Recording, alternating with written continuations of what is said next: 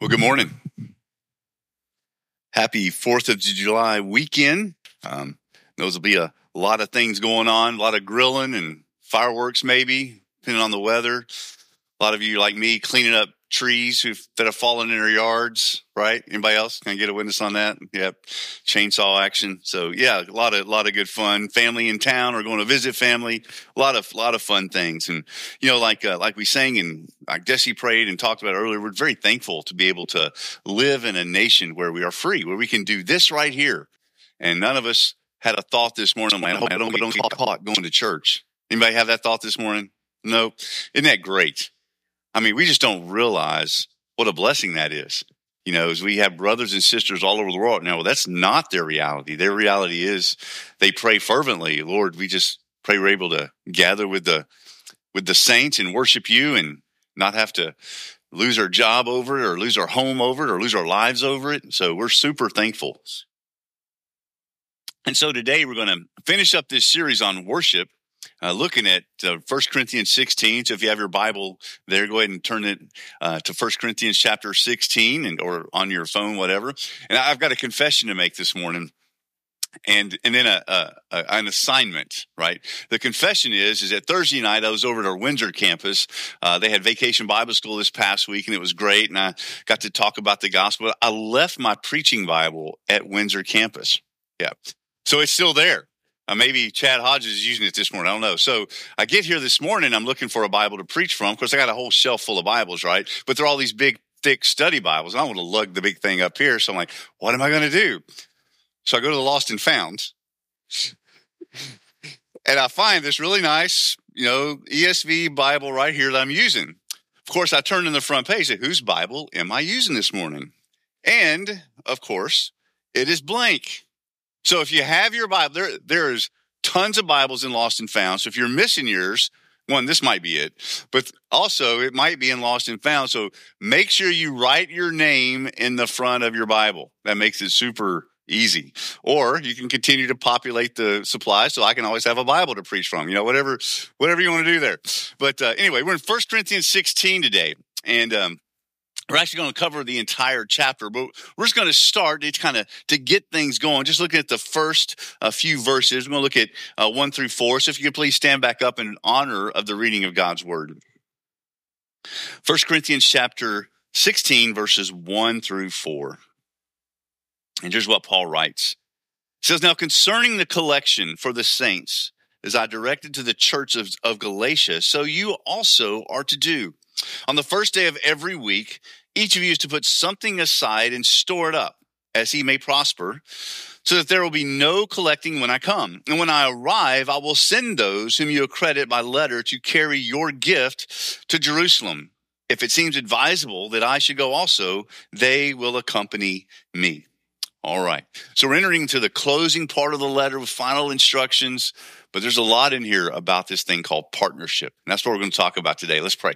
Father, we love you. Thank you so much, Jesus, for freedom that you have granted us by your grace. Freedom in Christ, but also, God, freedom as a nation, just to freedom to gather and worship you, freedom to proclaim your gospel, the freedom to own not one, but many different copies of your word and study your word and talk about your word. And so, God, we're thankful to you this morning as we reflect on 247 years of us being a nation. Lord, we just pray now as we talk about partnership that, God, you would just, you would encourage us. You would fan the flame of desire to be about your kingdom work and your gospel propagation through partnership. And so, Lord, I just pray that you're honored in our time together this morning, and may you accomplish your work in us and through us. In Jesus' name, amen. Thanks. Go ahead and be seated. So if you're taking notes, you got the handout or you're on the Church Center app and following along, going to look at the big thought. The big thought is simply this, is that often a very neglected aspect of worship is the reality of this thing we do called partnership. And if you look through the New Testament, there's a Greek word used for partnership. It's the Greek word koinonia, which is often translated fellowship, but it's the same word. When we think of koinonia, we think of fellowship, we think of potlucks, we think of getting together and having food and having fun. But it's really this concept of partnership, that there is something really someone that brings us together, right? That should drive our lives forever. So you look at the founding of our nation. I love history, and man, the history of how these 13 colonies ended up achieving something that was completely shocking to the rest of the world. That 13 colonies defeated the most powerful army in the world to achieve freedom. And you hear this term that was often used in those days, whether it was by Samuel Adams or other leaders that did a lot of writing, Benjamin Franklin and his various writings. They would use this phrase, this term, the cause. It's all about the cause. What was the cause? The cause was to achieve freedom. The cause was to overcome a tyrannical empire that was across the pond, so to speak, that was still oppressing and subjugating the colonials to their rule without fair representation, without fair taxation, all these things. And they would often be very brutal in their tactics. And so the cause became this thing, this movement, this reason, this purpose that really united a lot of different people from different backgrounds. I mean, you had Baptists, you had Presbyterians, you had Anglicans, you had Episcopalians, you had Jewish, you had Catholic, you had all kinds of various backgrounds of people. But it united them into one movement, one cause that was greater than any one of their lives, a cause that they all felt worth dying for. Of course, what's the famous quote? I wish I had more than one life to give, right? Anybody remember who said that? Yeah, I don't either at the moment. It was right here. I swear it was right here. And it just left. Anyway, one of our founding fathers said, I just regret that I only have one life to give. Was it Patrick Henry? Maybe. Anyway, you can Google it later and then email me and tell me how dumb I am for not remembering it. But anyway, I digress. So, but if you look at that, right, you look at that cause, and that cause is great. I mean, we're here free because of that cause that continues to be a cause today, the cause for freedom. But we get to be part of a cause, a purpose, a partnership that's even so far greater than the purpose of political freedom, and that is eternal freedom. Amen? That is complete and total salvation. We get to be part of this kind of partnership, this kind of cause. And what was it about the colonials that allowed them and facilitated them to defeat the most powerful army in the world? Well, it was them rallying together to live and fight for a cause greater than themselves that they believed came from God himself, freedom. Well, again, even a greater cause. And we know this is from God as well, and even more so because this is his word, his gospel to us, to live for this cause, to partner together. And so this is kind of how Paul is ending this whole letter, because we talked about the church of Corinth and all the problems the church in Corinth had, how they were divided. There was sexual morality. They were, competitive natures. And so it was just, they were totally making a debacle of the Lord's Supper and making the worship service was chaotic and it was just crazy. But at the very end, how does Paul bring all this together? He says, look, remember what this is all about. This is about us partnering together for something that's so far greater than any of us. The gospel. The gospel is so far greater than our lives. It's so far greater than our families' lives. This is so far greater than Keenan Baptist Church. Amen? This is greater than the Southern Baptist Convention. There's nothing that exists that is more powerful, more important, and more exciting to be a part of than the gospel of Jesus Christ and the kingdom of God. Amen? Nothing else. Nothing comes close. And so Paul ends his letter to this messed up church in Corinth. And look, if you get anything right, get partnership right. Because partnership is what God's plan is to achieve his kingdom growth. So he starts here, looking at number 1 in your notes, that worship includes partnership as we give financially. And so he kind of goes into this section here on verses 1 through 4. It says, concerning the collection for the saints. So just some things about here. For one, we give regularly. He says, on the first day of every week. That happens every week. Sunday comes every week. I know it's shocking, right? But Sunday's here every single week. And so Paul's instruction to the Corinthian church is, look, when you gather together the first day of every week, there's a collection, right? It's you're to give. We are to give regularly, systematically, if you will. And we're gonna look at this, but this is part of our worship, right? This isn't something we should do begrudgingly, right? It's not something we should do to try to stay on God's good side. You're already on God's good side because of Jesus. If you're a follower of Christ, if you receive Christ through faith and you've trusted in him, you've heard the gospel and been born again, you're on God's good side, right? God's favor is upon you. That's grace. That's what grace is all about. It's unmerited favor because Jesus earned that for us. So we don't have to go out and try to earn it. God already loves you. And if you've trusted in Christ, Christ's blood has already cleansed you of all of your sin. Isn't that amazing? This is the good news. So we don't give financially for the work of the gospel to try to get God to go, wow, maybe I do love him. No, he already loves you. In fact, there's never been a time where God loves you any more or any less than he loves you right now. And there will never be another time coming where he loves you any more or any less than he loves you right now. Amen? God's love is constant, steady, complete, unconditional. So we don't give out of a hope and expectation to get on God's good side. You're already there if you're in Christ. Now, if you're not in Christ, if you've never trusted in Christ, nothing you can do will get you on God's good side. The Bible says you're at enmity with God. It's only through trusting in Jesus are we saved. It's not by our works. Ephesians 2 is very clear on that, right? For by grace, that unmerited favor, by grace you are saved through faith. This is not of yourselves. It's a gift from God, not by works, so that no one can boast, right? It's only through Christ we're saved. So why do we give then? We give because we get to be a part of this everlasting kingdom. We get to be a part of partnering together for the gospel. So we give regularly. It's why we have the offering, not just every week, but it's available every day. Because I know like today, we have a lot of people traveling and camping and on the lake or whatever for 4th of July. So they can still give through online, through texting, etc. Right? But we do it regularly. Secondly, the good news is it's not a set amount. We give proportionally.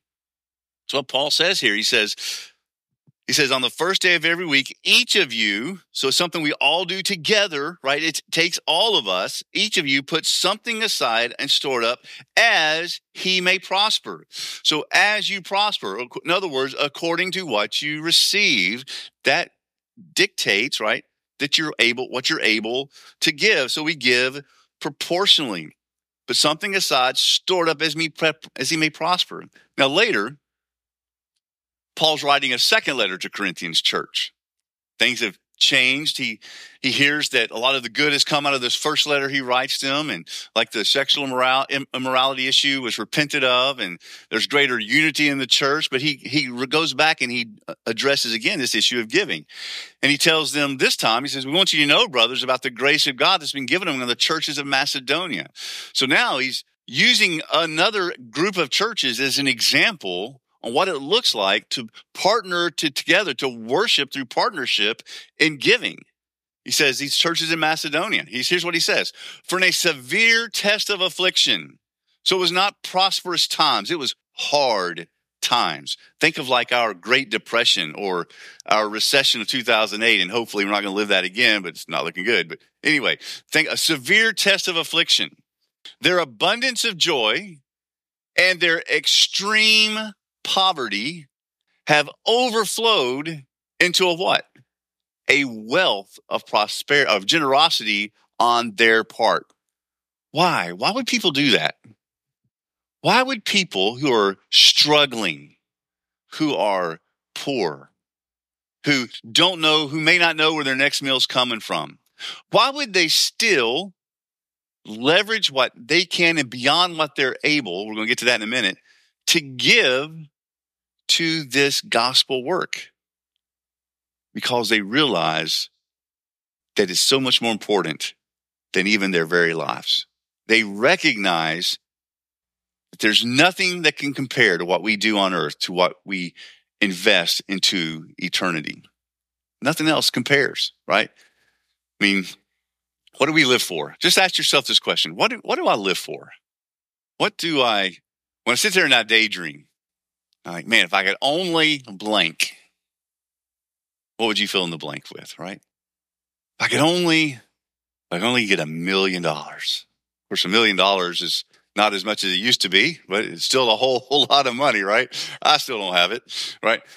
If I only get $1 million, if I could only get a new car, if I could only get a better job, if I could only have a bigger, nicer house, right? A lot of times we think like this, and we set our dreams, we set our goals, we set our expectations on things that just don't matter nearly as much as eternal things, right?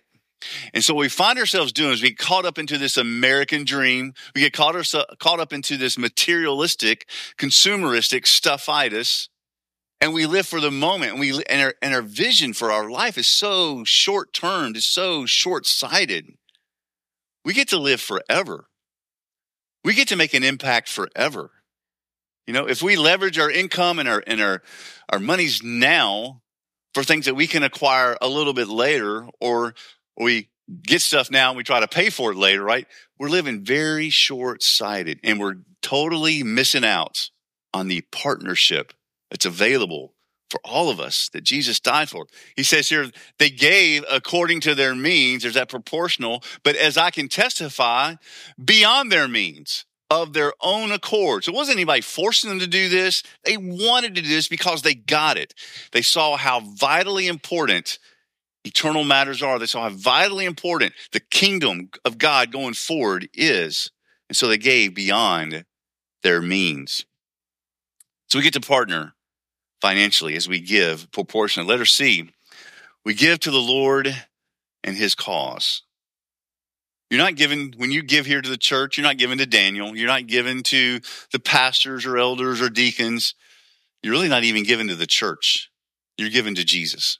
You're giving to Jesus and his cause. This is what Paul goes on to say about the Macedonians to the Corinthians. It says, and this is still from the previous part we were reading, not as we expected, but they gave themselves first to the Lord, and then by the will of God to us.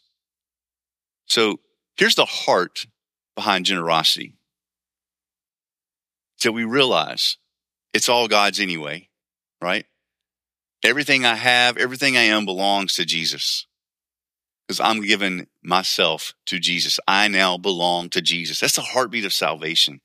We confess Jesus is Lord, right? Romans 10:9. When you're saved, you confess Jesus is Lord and believe in your heart God raised him from the dead.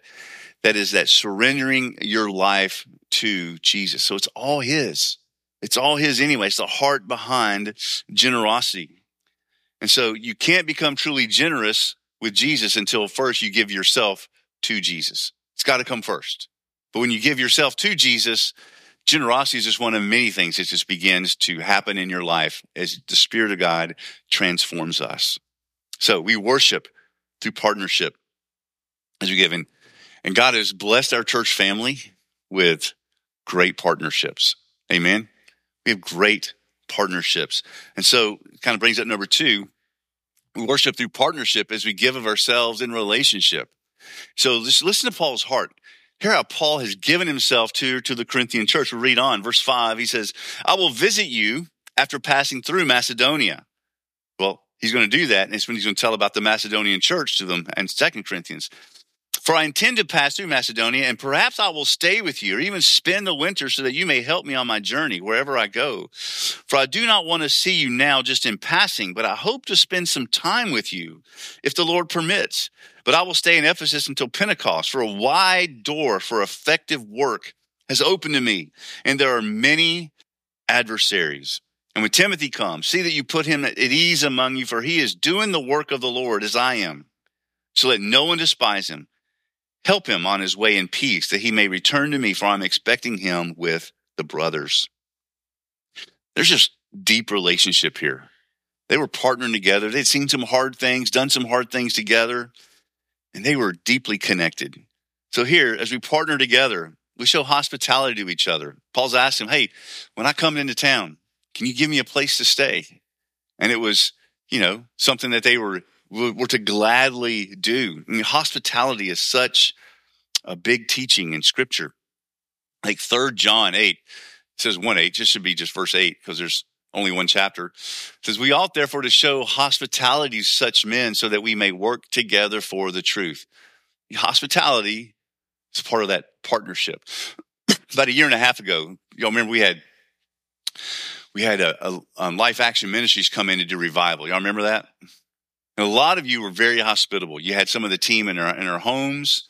Some of you let them borrow vehicles while they were here. And it was a great exercise for our church family to live out hospitality, to live out 3 John 8. We ought to show hospitality, especially to such men and women that may work together for the truth, right? It's partnership. We're allowing them, we're providing a place for them to stay, we're feeding them, taking care of them. We are loving them as they came here to love us and encourage us and challenge us in the faith. That's partnership, all for the work of the gospel. And so being hospitable, how can you leverage your hospitality for the glory of God? And then we're looking next year to get some of our home connection groups going back again. How many of you could show hospitality and host those, lead those? That's works of hospitality. Every Sunday, we're called to be hospitable. As every Sunday, God's family, us, we're having guests, right? And this is our home, right, so to speak, when we gather. And so this all belongs to God. So God's home here is having guests every single Sunday. Are we being hospitable? Are we being kind and gracious, inviting, welcoming, encouraging? That's why we do coffee and donut holes. Praise the Lord. Amen. Right? That's why we do that. We just want to be hospitable because God's having guests every single Sunday. And so this is super important. Not just important for our guests, but it's important for us in our walk with Jesus. It's important for our partnership because we want every guest to know that we are here to partner with you on your journey with Jesus. It's like here as members, we're here to partner with each other on our journey with Jesus. And we're here collectively to partner with the body of Christ globally to spread the gospel of King Jesus. That's why we're here. And so Peter also teaches this. He says, show hospitality to one another without grumbling, right? Now, I'm sure when the church at Corinth got this letter from Paul, it could have gone several different ways.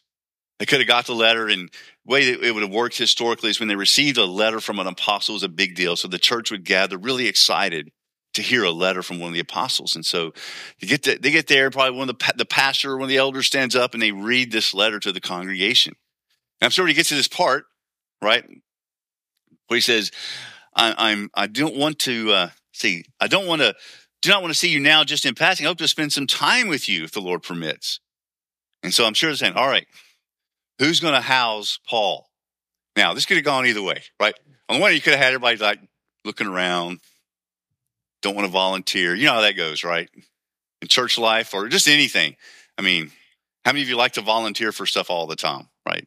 Usually when you ask for volunteers, it's crickets, right? So we don't know if that happened. Hopefully, as they were walking with Jesus, though, they said, all right, who here can house the Apostle Paul for the winter?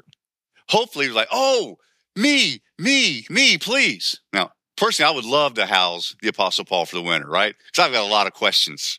That would be great. But we're not sure how the response was. But it's commanded in Scripture that we do it without grumbling.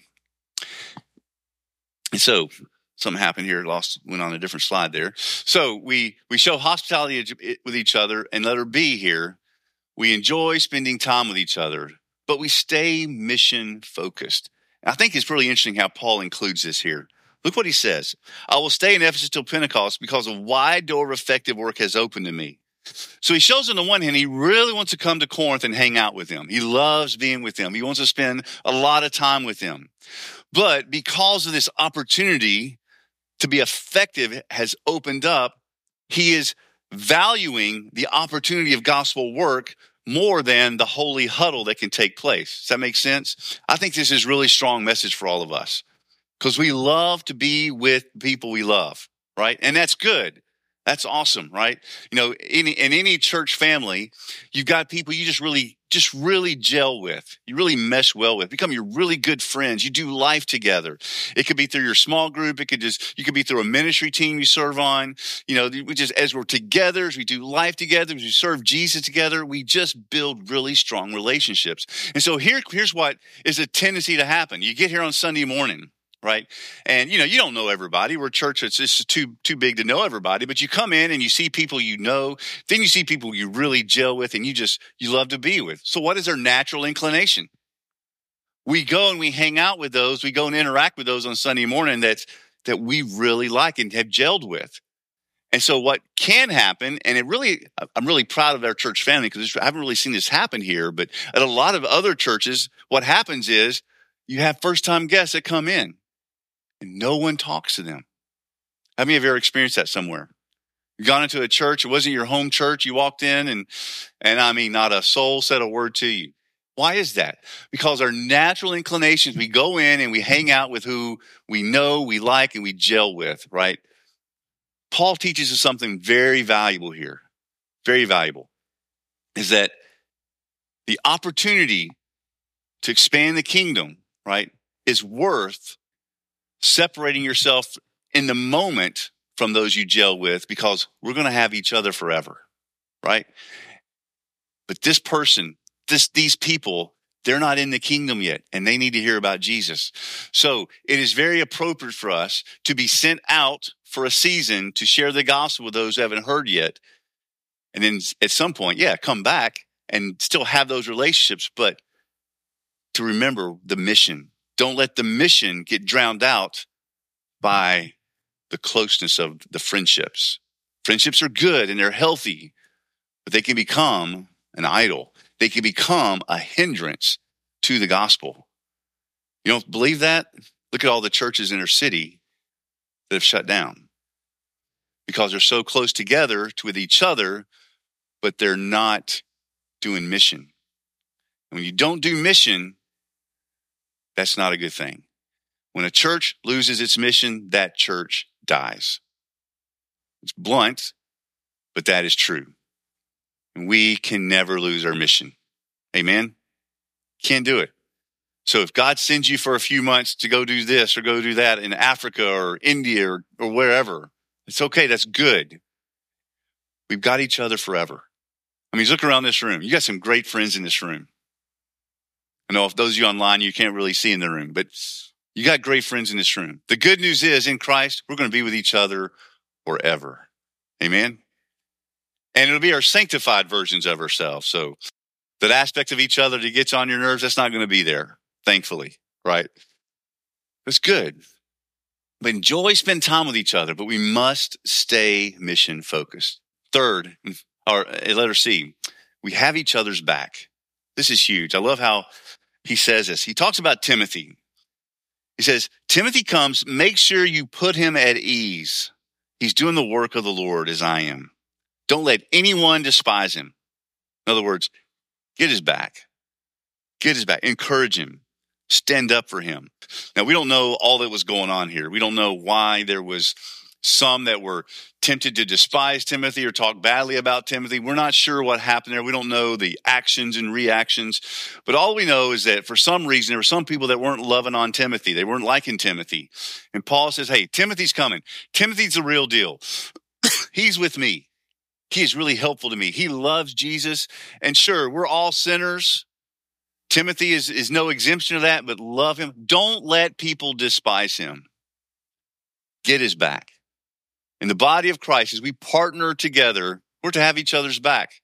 That is so important, especially for our kids and teenagers and college students in school who go every day, are together in certain ways. But they have to have each other's back. A few months ago, all the student ministries in Jefferson County got together for this thing called Unite Weekend. It was awesome. We hosted it here at Canaan. We had 8 youth groups here. This place was filled with teenagers, floor and balcony, and it was loud. It was rocking. But man, all these teenagers together. And you know why they do that?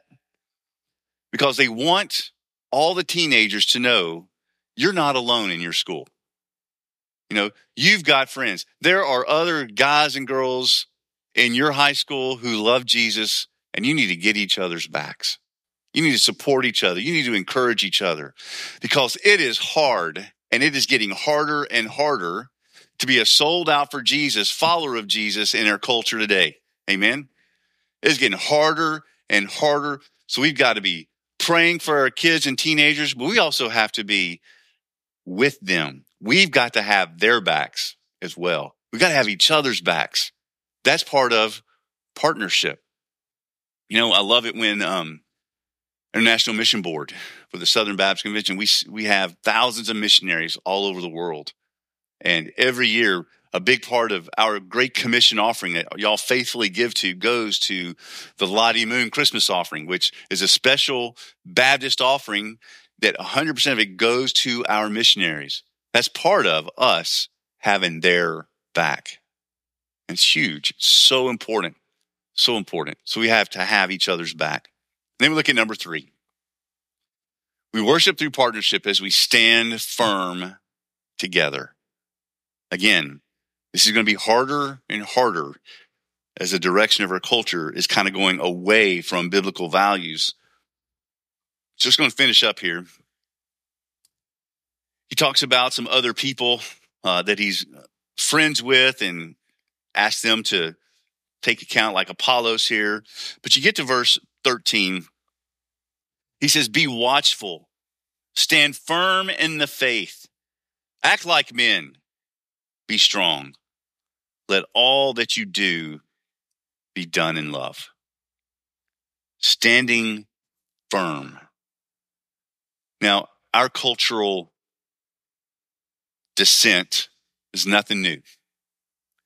The Roman Empire was just as bad, if not worse, than where we are right now.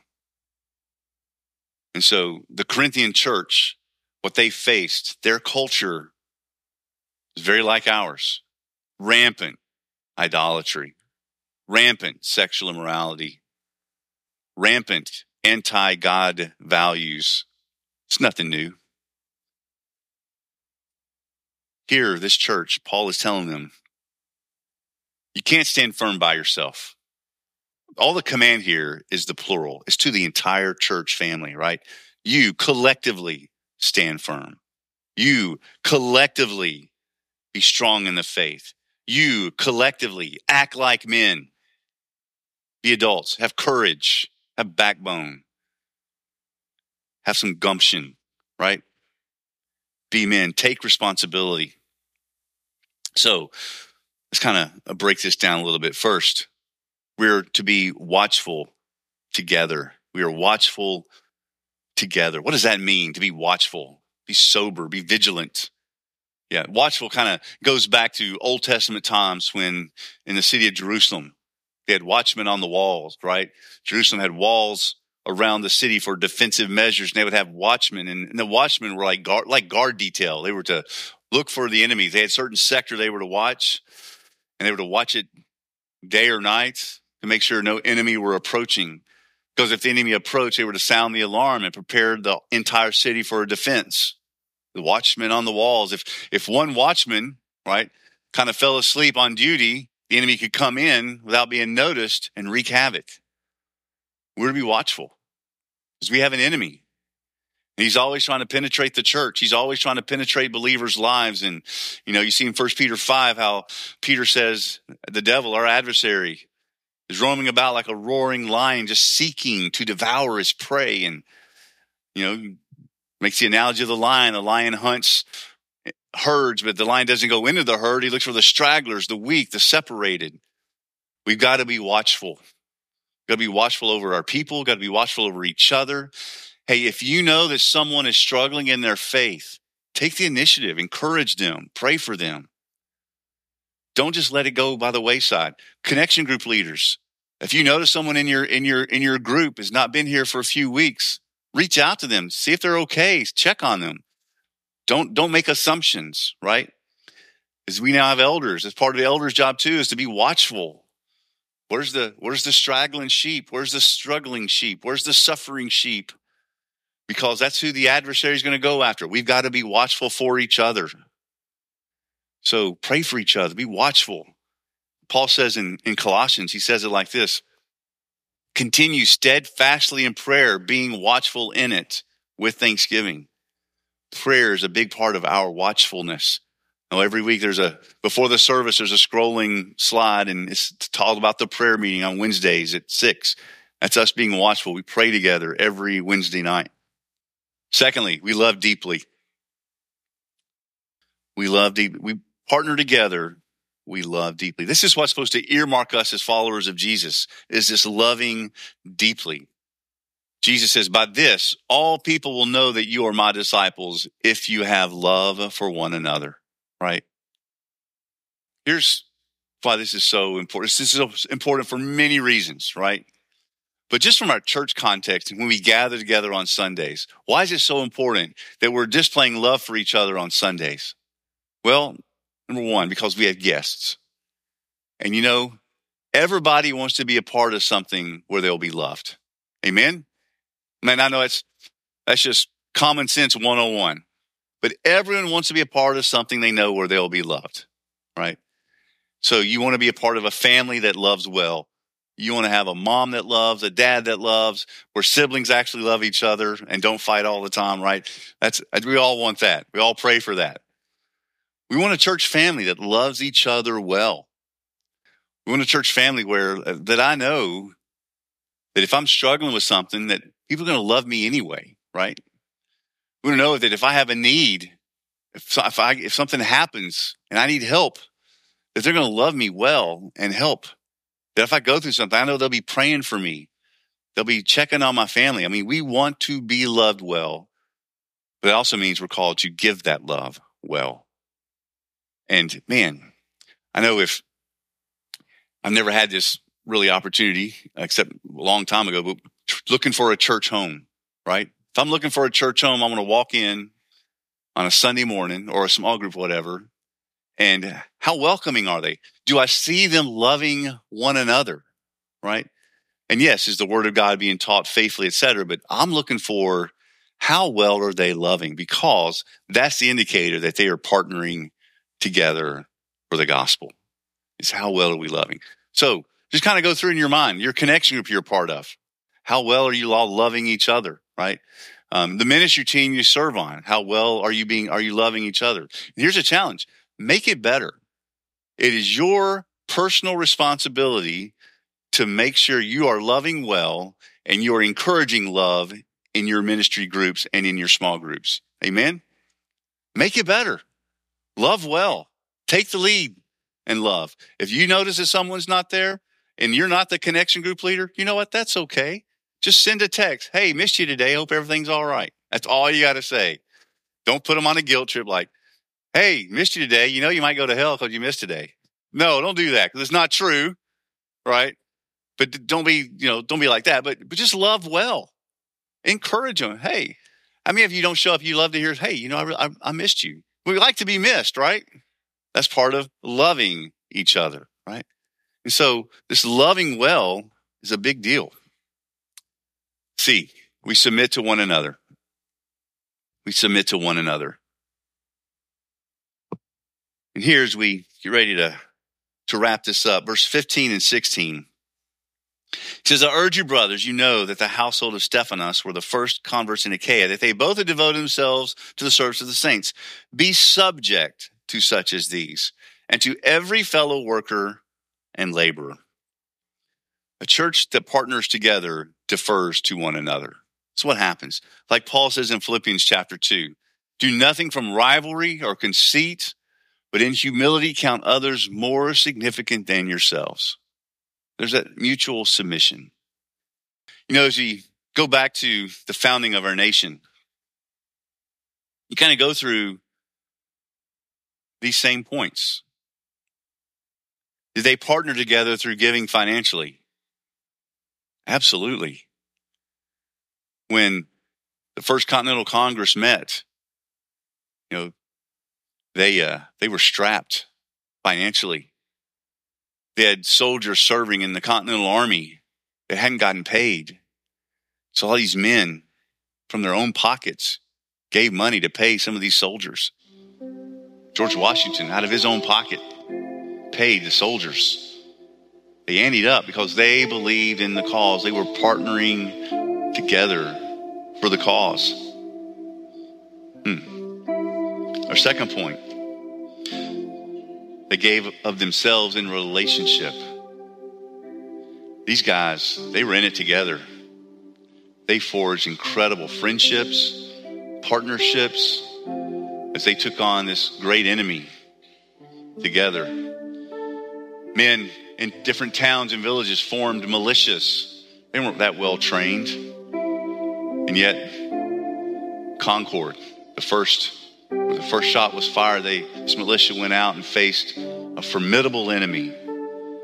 And they were there, and they were fighting for the cause, but they were also fighting for each other.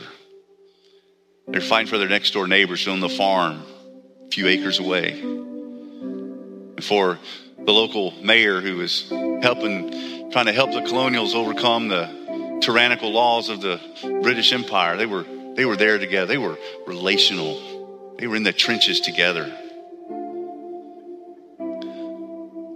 Number 3 was partnering through standing firm together. Well, did they stand firm? They stood firm. And it wasn't easy to stand firm because it wasn't a cut and dry thing. A lot of colonials weren't so sure that turning against the British Empire was the right thing. So it was just hard things, hard decisions. They'd been taught to be loyal to the king since they were wee little kids. And there was theological issues. Romans 13 says, submit to the authorities, right? And so just some tough issues. They band together and they stood firm. Convictional in their values, in their cause for freedom. And look what happened. Here we are today, 247 years. What about the gospel?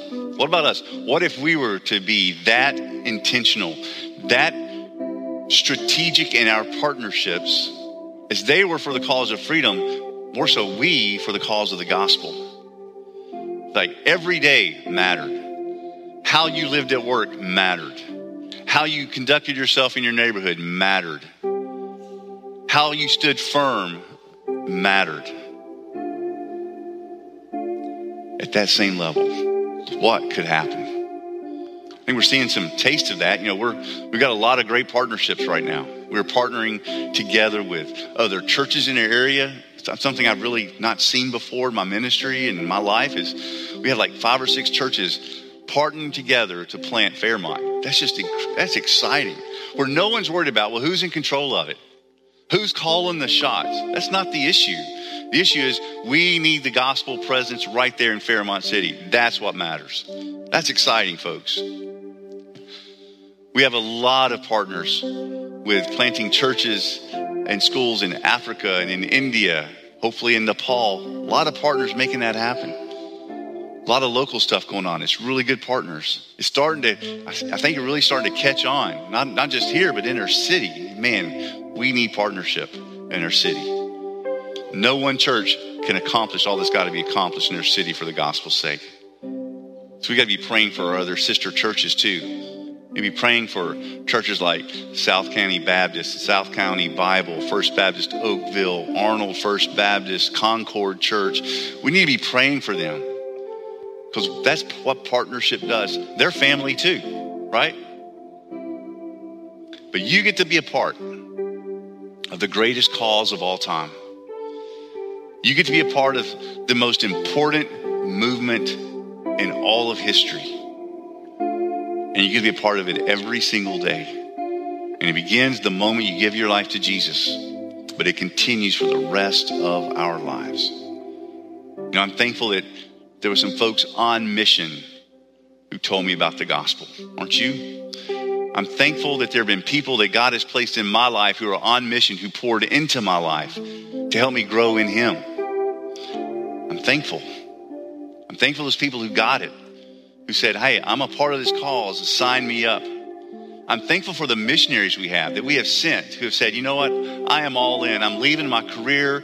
I'm leaving my opportunity for millions just to go make a few thousand, but I'm taking the gospel to the nations. I'm taking the gospel to Fairmount. How about Mario and his wife Hilda, who just moved here from Mexico? She doesn't speak the language. She's in a foreign land with a foreign language, but she is here because she's all in for the gospel. That's exciting. We have college students, 20-somethings, who are spending their summer and more doing ministry. Some are in Africa right now. Some are working at camps this summer. Some are interning here, but they could go be working, making a lot more money, doing summer jobs, but they're all in for the gospel. It's exciting stuff. Be all in. We get to be part of this cause, which is so much greater than even the one of our nation. This is God's cause. This is the gospel cause. There's nothing more important. Let's stand and pray together. Jesus, we love you, but thank you that you first loved us and gave your life as the atoning sacrifice for us so that we could be forgiven, be cleansed, to be freed, and be a part of your kingdom, be a part of you advancing your gospel to the nations. And God, I just pray here as we just kind of let you examine our life, that we would just think about, where am I in my pursuit of living out this cause? How am I leveraging my work life for the gospel? How am I leveraging my education for the gospel? How am I leveraging my hobbies for the gospel? And God, even more fundamental than that, is for us first to ask the question, am I a follower of Jesus? Lord, I know there's maybe some here watching online that have never really began that relationship with you. There's not been that moment in time where they cried out for you to forgive them, that they believe and trust you, and that they yield their life to you. So Lord, I just pray that this is a day, this is a morning where not only we celebrate our nation, but more than that, we celebrate you. We celebrate the gospel cause. And God, we respond by letting you examine where we are in our pursuit of you. And that God, you would move us up a few steps. That God, if we're not a part of a small group, we would become a part of a small group. That God, if we're not leveraging our work for your glory, that God, we would begin praying about, how do I do that? And that God, if we're not part of a church family, that Lord, we would be moved to join this one. God, whatever those next steps are, I pray you'd make it very clear in our hearts and minds this morning, and give us the faith, give us the courage to take that step. So Lord, we just give this time to you. Pray use it for your glory. In Christ's name, amen.